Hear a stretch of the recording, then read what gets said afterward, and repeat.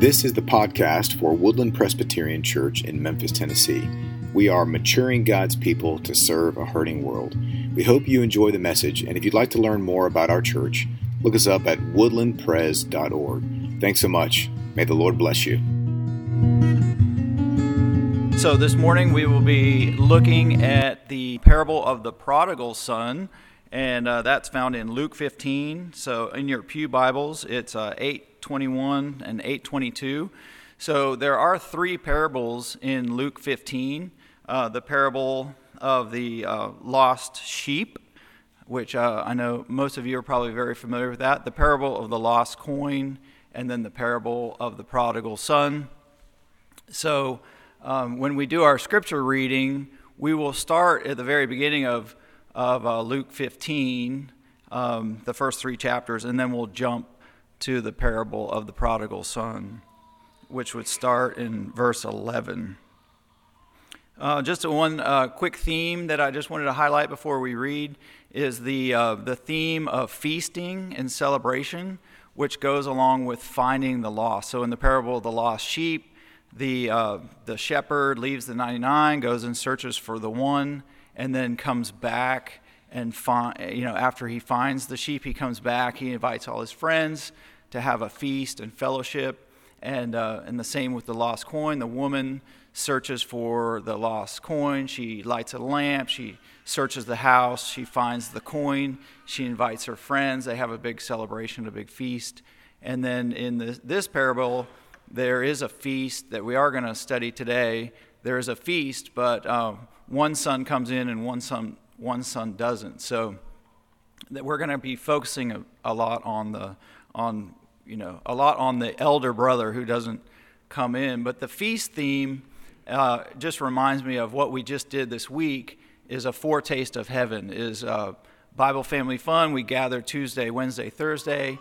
The first order of business was feasting. Being together as the family of God, and it was fantastic. Good food, good fellowship, good fun, and so just a good reminder, good foretaste of heaven. So hopefully you'll see that theme and the contrast of that theme as we read through this passage. So if you're able, please stand for the reading of God's Word. Luke 15, we'll start at verse 1.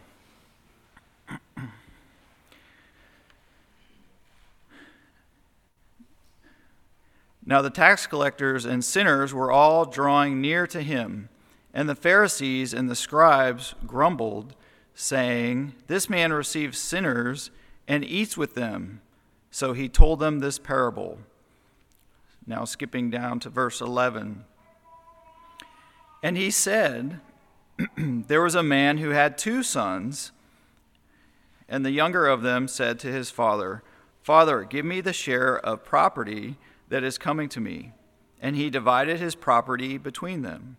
Not many days later, the younger son gathered all he had and took a journey into a far country. And there he squandered his property in reckless living. And when he had spent everything, a severe famine arose in that country, and he began to be in need. So he went and hired himself out to one of the citizens of that country, who sent him into his fields to feed pigs. And he was longing to be fed with the pods that the pigs ate, and no one gave him anything. But when he came to himself, he said, "How many of my father's hired servants have more than enough bread, but I perish here with hunger? I will arise and go to my father, and I will say to him, 'Father, I have sinned against heaven and before you. I am no longer worthy to be called your son. Treat me as one of your hired servants.' And he arose and came to his father. But while he was still a long way off, his father saw him and felt compassion, and ran and embraced him and kissed him. And the son said to him, 'Father, I have sinned against heaven and before you. I am no longer worthy to be called your son.' But the father said to his servants, 'Bring quickly the best robe and put it on him, and put a ring on his hand and shoes on his feet. And bring the fattened calf and kill it, and let us eat and celebrate. For this my son was dead and is alive again. He was lost and is found. And they began to celebrate. Verse 25, now his older son was in the field, and as he came and drew near to the house, he heard music and dancing. And he called one of the servants and asked what these things meant. And he said to him, your brother has come, and your father has killed the fattened calf, because he has received him back safe and sound. But he was angry and refused to go in. His father came out and entreated him. But he answered his father, look, these many years I have served you, and I have never disobeyed your command. Yet you never gave me a young goat, that I might celebrate with my friends. But when this son of yours came, who has devoured your property with prostitutes, you killed the fattened calf for him. And he said to him, son, you are always with me, and all that is mine is yours. It was fitting to celebrate and be glad, for this your brother was dead and is alive. He was lost and is found. The word of God for the people of God. You may be seated. Please pray with me. Dear gracious Heavenly Father, we thank you so much for your word. It's so enlightening. Elsewhere in Scripture, it says that the Word of God is sharper than a two-edged sword. It cuts deep to the quick in the marrow. It just reminds me of how when we look at this parable, we see repentance and we see joy and celebration. We also see hard-heartedness and anger and bitterness. So, Lord, I pray that you would reveal these things to us in our hearts, that we might rejoice with you in heaven this day and also for eternity. We pray all this in the powerful name of Jesus. And everybody said, amen. Real quick for our note takers, we've got 3 main points. The 3 main points, we're gonna cover the sins of the sons. So there's 2 sons in the parable. So it's the typically known as the parable of the prodigal son, but it's really the parable of the 2 sons. So we've got the prodigal son, and then we've got the elder brother, the bitter elder brother. So we'll talk about their sin, then we're going to talk about their salvation, and then we're going to talk about the solution to their salvation, the son that's missing, the Son of Man. So that's our outline. So this week in the news, there's been a lot of talk of the 4 children that were lost in the Amazon jungle. Maybe you've seen that. There was a small single-engine Cessna that was traveling over the Amazon, and they crashed, and the 3 adults that were on the plane died in the crash. But there were 4 children, a 13-year-old, a 9-year-old, a 5-year-old, and a 11-month-old. And so they were stranded in the middle of the Amazon, and they traveled.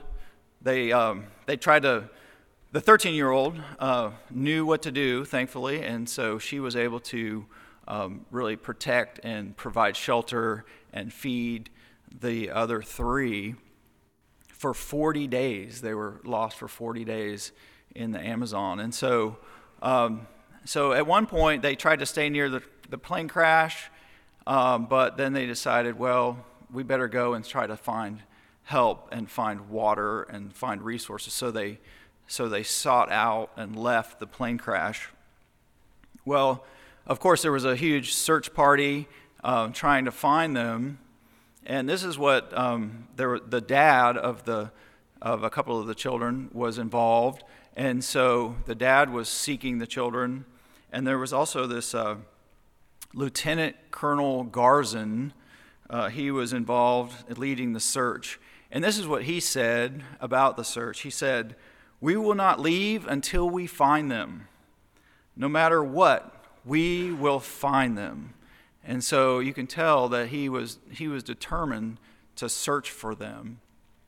And the children themselves actually, the older daughter, it was said that she was trying to provide shelter for the children, but actually was scared of the rescue teams. So they actually hid from the rescue teams for a while until they got the grandmother's voice. They broadcast the grandmother's voice in their native language and said, it's okay, these people are trying to help you. And so then they were able to be found. But it's a picture of us, of how we as of children of God, we often think we've done something wrong, or we've done something wrong, and we hide from God. We hide from our rescuer. And so it started way back when in the Garden of Eden with Adam and Eve, when they sinned and then they started hiding. And so it's a picture for us of how we want to hide from God or run away from God, run away from our Savior. And this parable this morning connects in that way, where you have the younger brother is running from God, just trying to serve himself, and the older brother is actually trying to be his own Savior. So let's get into that this morning as we dive into this wonderful parable. So the first category we talk about this morning is the sins of the sons. So the younger brother's sins are fairly obvious, and many of us know people who fall into this category. And it's easy to point fingers at people like this. They're very selfish. So the younger son, in verse 12, goes to the dad and says, I want my share of the estate. And typically that only happens when the father dies, and then there's an inheritance dispersed. And so basically the child is saying, I wish you were dead, Dad. Give me the money. And so not a very encouraging thought, but graciously the father goes along with it, according to the parable. And so then the younger son goes and squanders his wealth with wild living.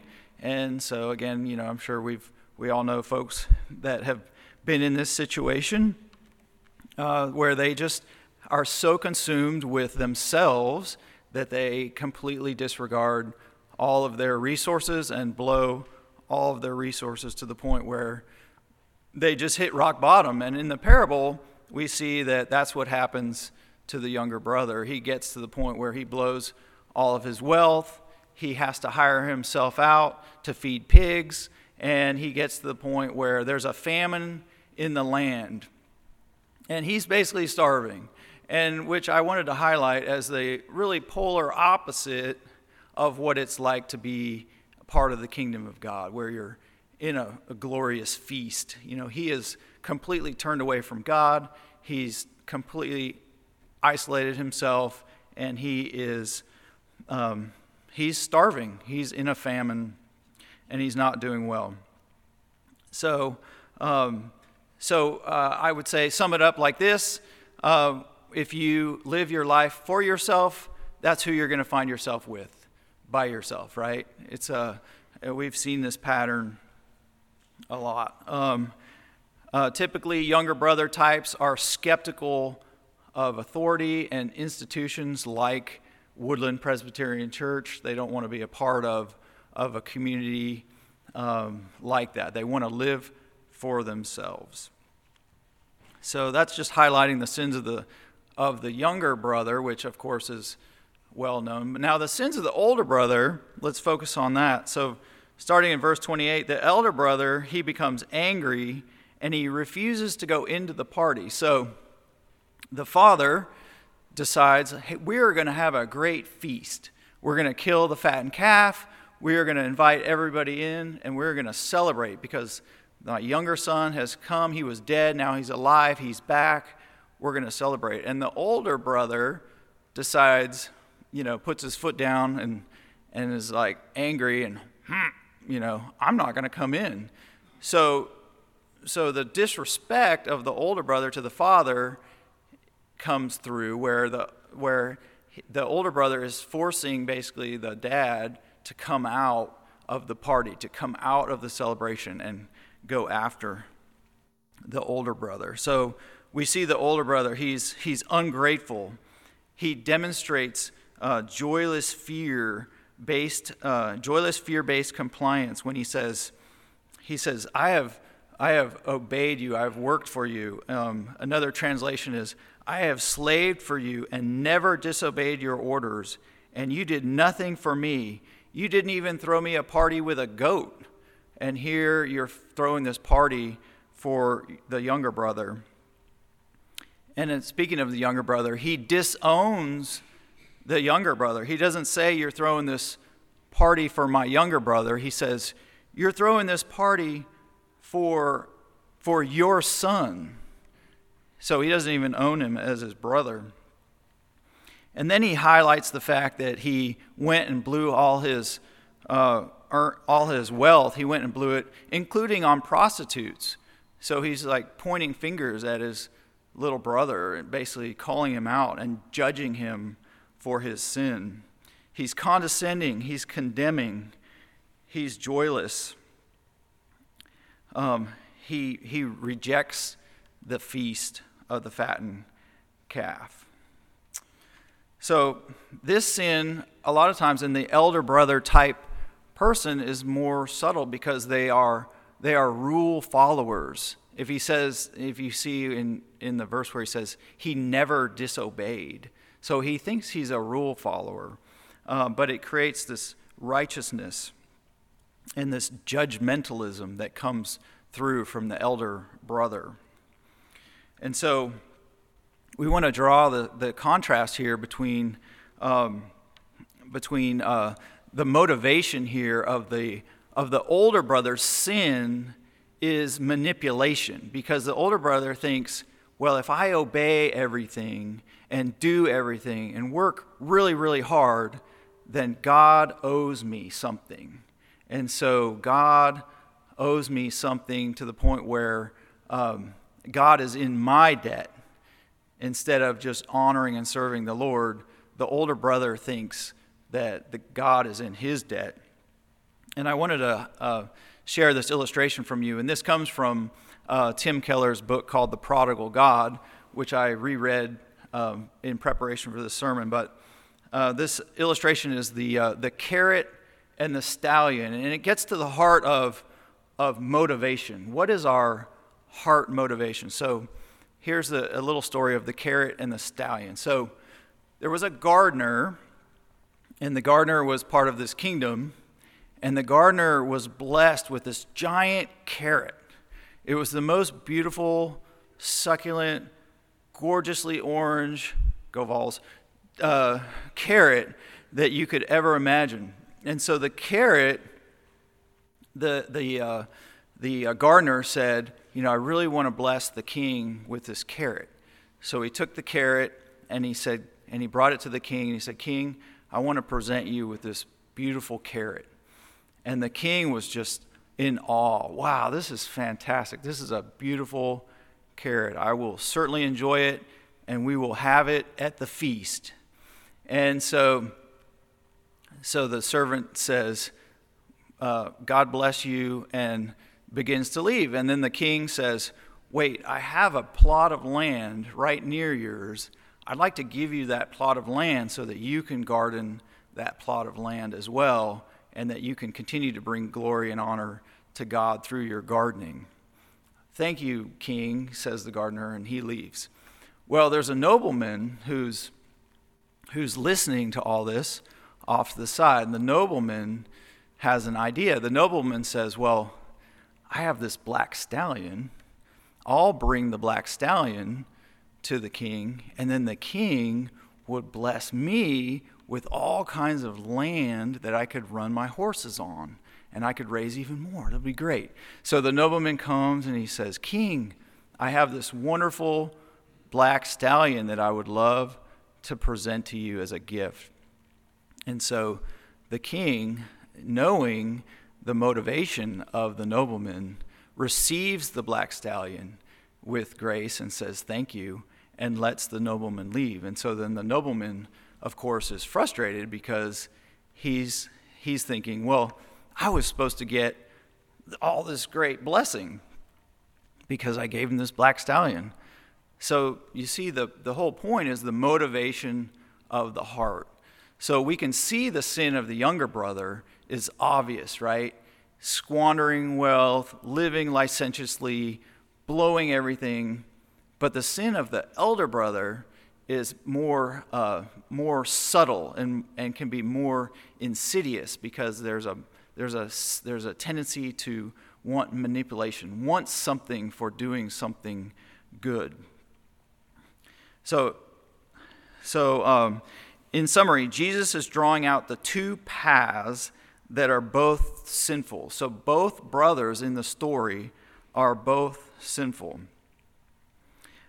Path A, the younger brother, is self-centered, recklessly extravagant, and categorically irreligious. This directly applies to the audience of the tax collectors and sinners. When we first began the parable in verses 1, 2, and 3, it says Jesus was talking to two categories of people, the tax collectors and sinners, and then the very religious, the Pharisees and the keepers of the law. So the younger brother categorically fits with the tax collectors, sinners, the irreligious.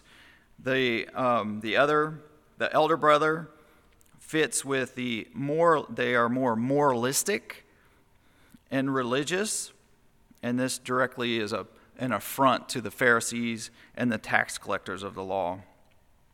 So they are seeking to manipulate God instead of delighting in God. So that's the sin of the brothers. So let's go to the salvation of the sons.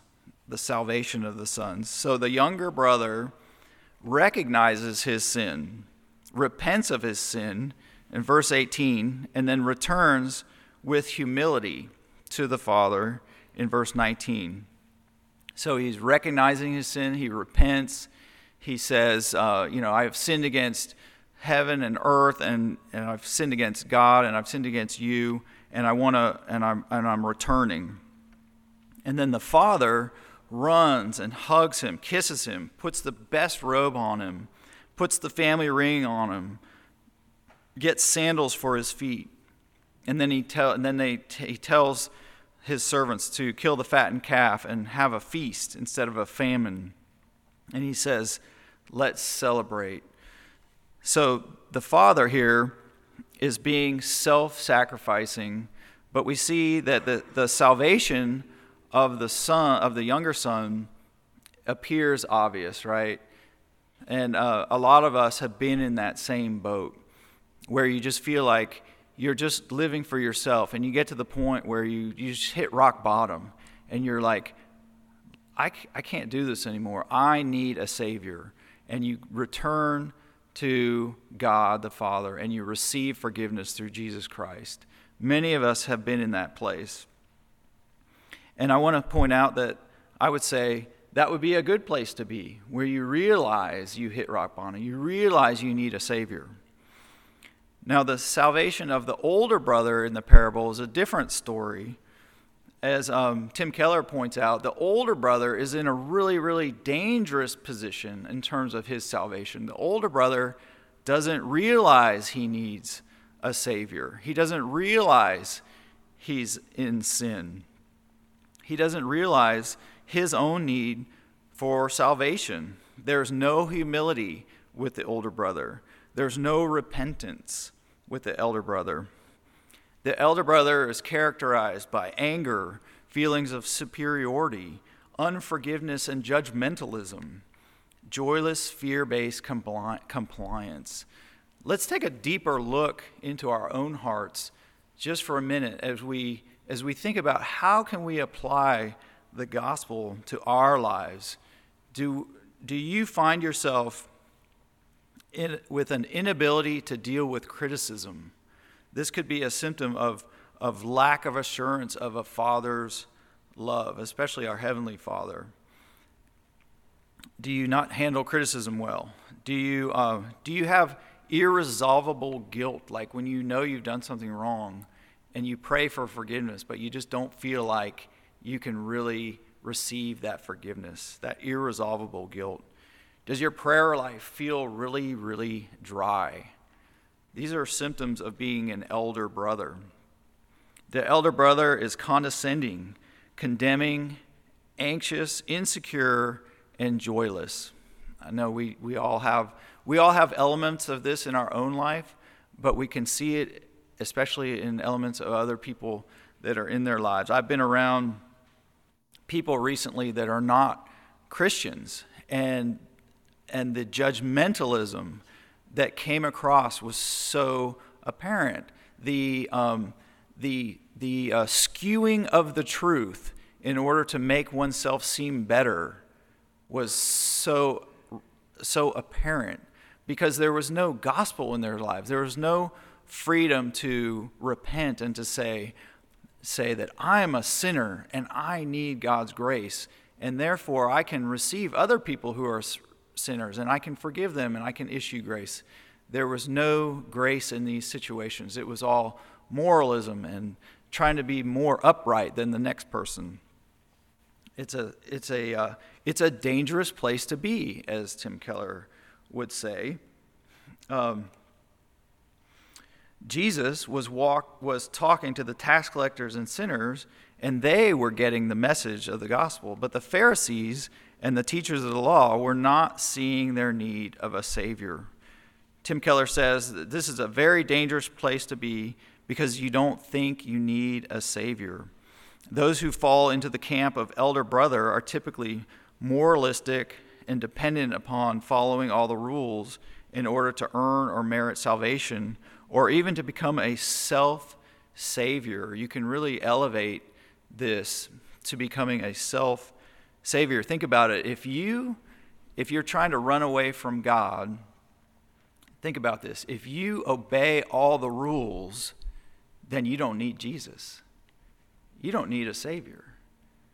So it's really a kind of a twisted way of sinning, because you're basically denying the deity of Christ. You're denying God's love. But if you are just so fixated on, like, if I can just obey all the rules, then I don't even need a Savior. I can be my own Savior. So you become a self-savior. And that's what the elder brother was doing. In verse 29, he says, I never disobeyed. I never did anything wrong. I don't need a Savior. So we may say, well, if I just don't break any rules, then I don't need Jesus. But that's the opposite of the gospel. The gospel says we have all sinned and we've all fallen short of the glory of God. It's like when you think about rules-based religion. If you think, well, as long as I don't murder anyone, I'm good, right? But that's the opposite of the gospel. The gospel says that we should love our neighbors as ourselves. Love the Lord your God with all your heart, soul, mind, and strength. It's not just keeping rules. It's expressing love for God and for our neighbors. But some people will get stuck in that mindset of like, well, if I sacrifice and if I obey all the rules, then God owes me. So there's a story of a woman who was working in ministry, and she became chronically ill, and she was just mad at God. She was just so mad at God, and she had to realize that she was living as an elder brother because she was expecting that because of all of her sacrifice and hard work, that God owed her good health. And the reality was that God didn't owe her good health. So it's the carrot and the stallion, right? Like when we love the Lord our God, when we serve the Lord, when we love our neighbors, are we expecting something in return, or are we doing it because of the love that God has shown for us? There's a couple of family members that I have, kind of distant family members, two sisters. They grew up in the same family. They both got married. One has experienced tremendous hardship in their life. She's experienced divorce. Her second husband passed away unexpectedly. She has cancer. She has really struggled. Her younger sister married once, 3 kids, great health, good job, everything's going great. same family, they both love the Lord, but the difference is there's not an expectation that one deserves more than the other. They both love to worship the Lord, even in whatever circumstance they find themselves in. And so I think that's the right heart place that we should be, right? Is we should be in that place where we love the Lord, we love our neighbors, no matter what the circumstance is. So this brings us to our final point this morning, which is we have a problem, right? Both of the brothers in the parable are sinful, and so we need a solution. So Tim Keller says the solution is the elder brother, but I was trying to make it fit with the son, so I'm going to say the solution is the Son of Man, which is Jesus, right? So both the younger and the elder brother were using the father and not enjoying him. So the solution is the third son who's not present in the parable. But if we think about the two preceding parables, Jesus really is present in those two preceding parables, and so he's missing in the third. So the first preceding parable was the parable of the lost sheep, and the good shepherd goes and finds the sheep and comes back and they feast, right? Well, what did Jesus say about himself? He said, I am the good shepherd. I know my own, and my own know me, just as the Father knows me, and I know the Father, and I lay down my life for the sheep. So Jesus, the Son of Man, is the good shepherd, and he was present in that parable. The second parable, the woman who had 10 silver coins loses one. She lights a lamp, searches the whole house, and she finds it. And Jesus said about himself, he said, Jesus spoke to them saying, I am the light of the world. Whoever follows me will not walk in darkness, but will have the light of life. So Jesus is the light of life. He's there. In this parable that we're looking at this morning, in the parable of the two sons, the person searching is really missing. The person that is missing is the Son of Man. And Jesus said, even as the Son of Man came not to be served, but to serve and to give his life as a ransom for many. So we see a picture of God's love for us as Jesus searches for us. So the missing link in this parable is Jesus, and Tim Keller points out an amazing parallel between the cost of receiving the younger brother back into the family and the cost that God the Father pays through Jesus Christ to bring all those he is calling into his family of God. As we go from being orphans to sons and daughters, the gift of life is free for those who receive it, but it is costly for the one who offers it. So let me point out this last parallel in the parable. It says, at the beginning of the parable, the estate is divided up into 1/3 for the younger brother and 2/3 for the older brother.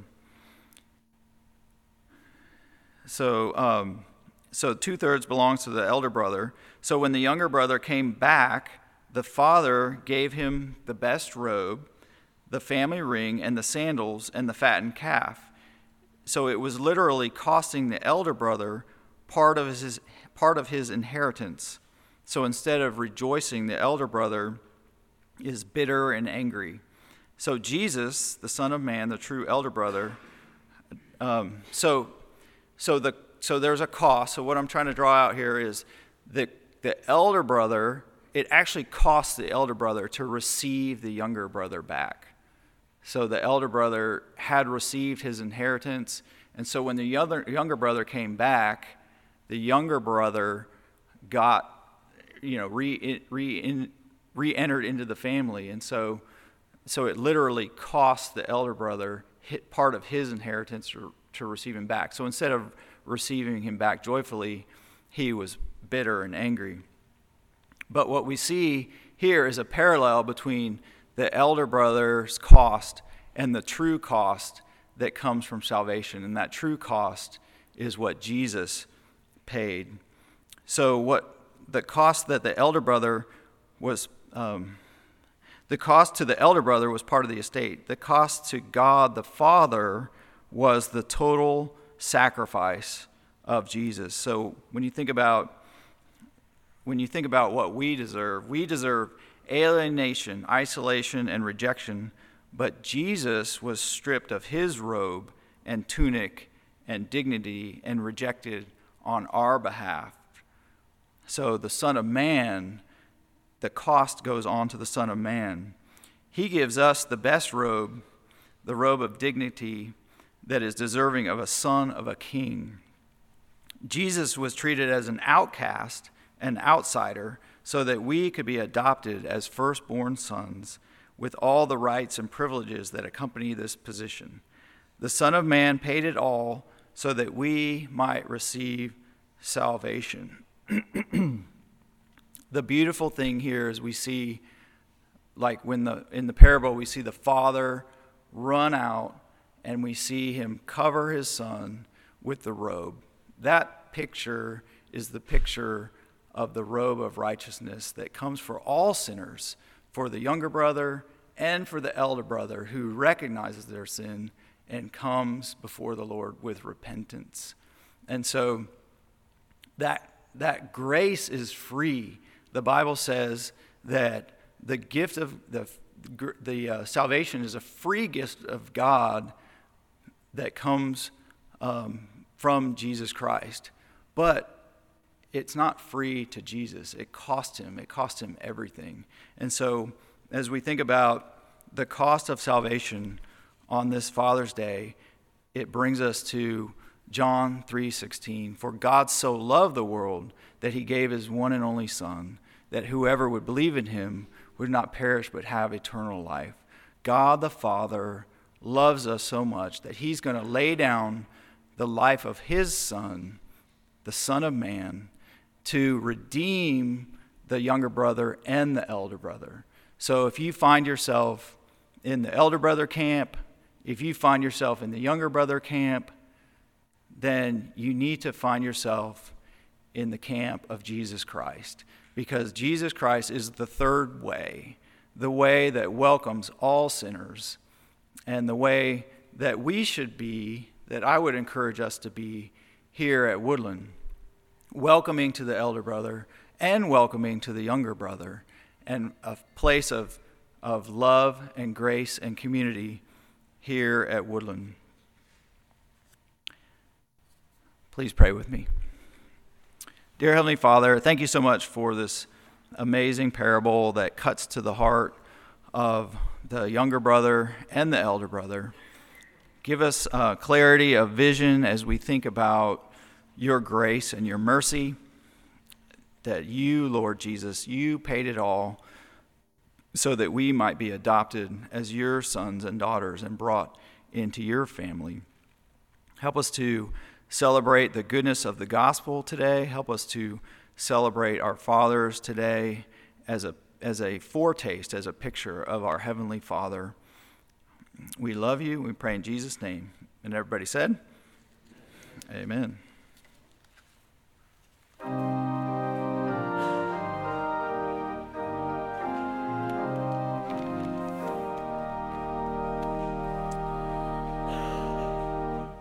Be thou my vision, O Lord of my heart, not be all else to me, save that thou art.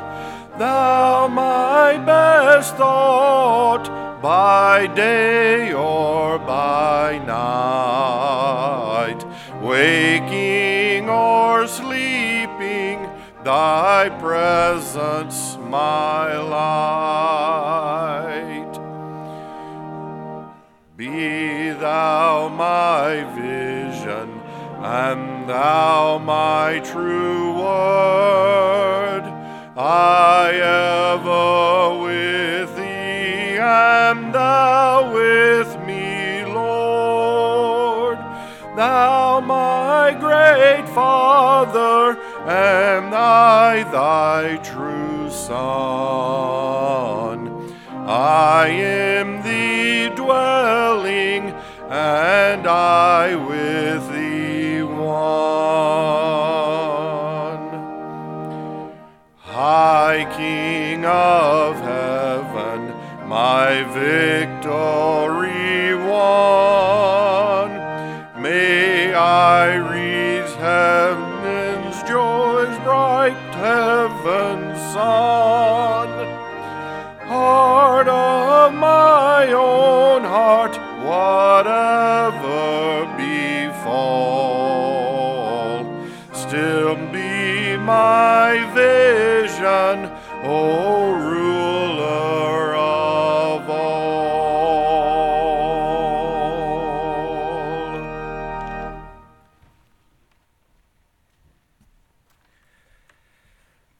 My charge for us, for all of us today on Father's Day at Woodland Presbyterian Church, is to try to identify where you are in the parable. First of all, identify, are you an elder brother? Are you a younger brother? And recognize your need for Jesus Christ. As Tim Keller said, it's a dangerous place to be when you think that you don't need Jesus, or if you think that you have never disobeyed and don't need a Savior. That's a dangerous place to be. And then after you've looked at yourself, then look around, and I just charge you to create space for both categories. Be in relationship with elder brothers. Be in relationship with younger brothers. They both need the gospel. Thank you for listening to this message from Woodland Presbyterian Church, maturing God's people to serve a hurting world. Again, if you'd like to learn more about our congregation, please visit us at woodlandpres.org. Thank you very much, and God bless you today.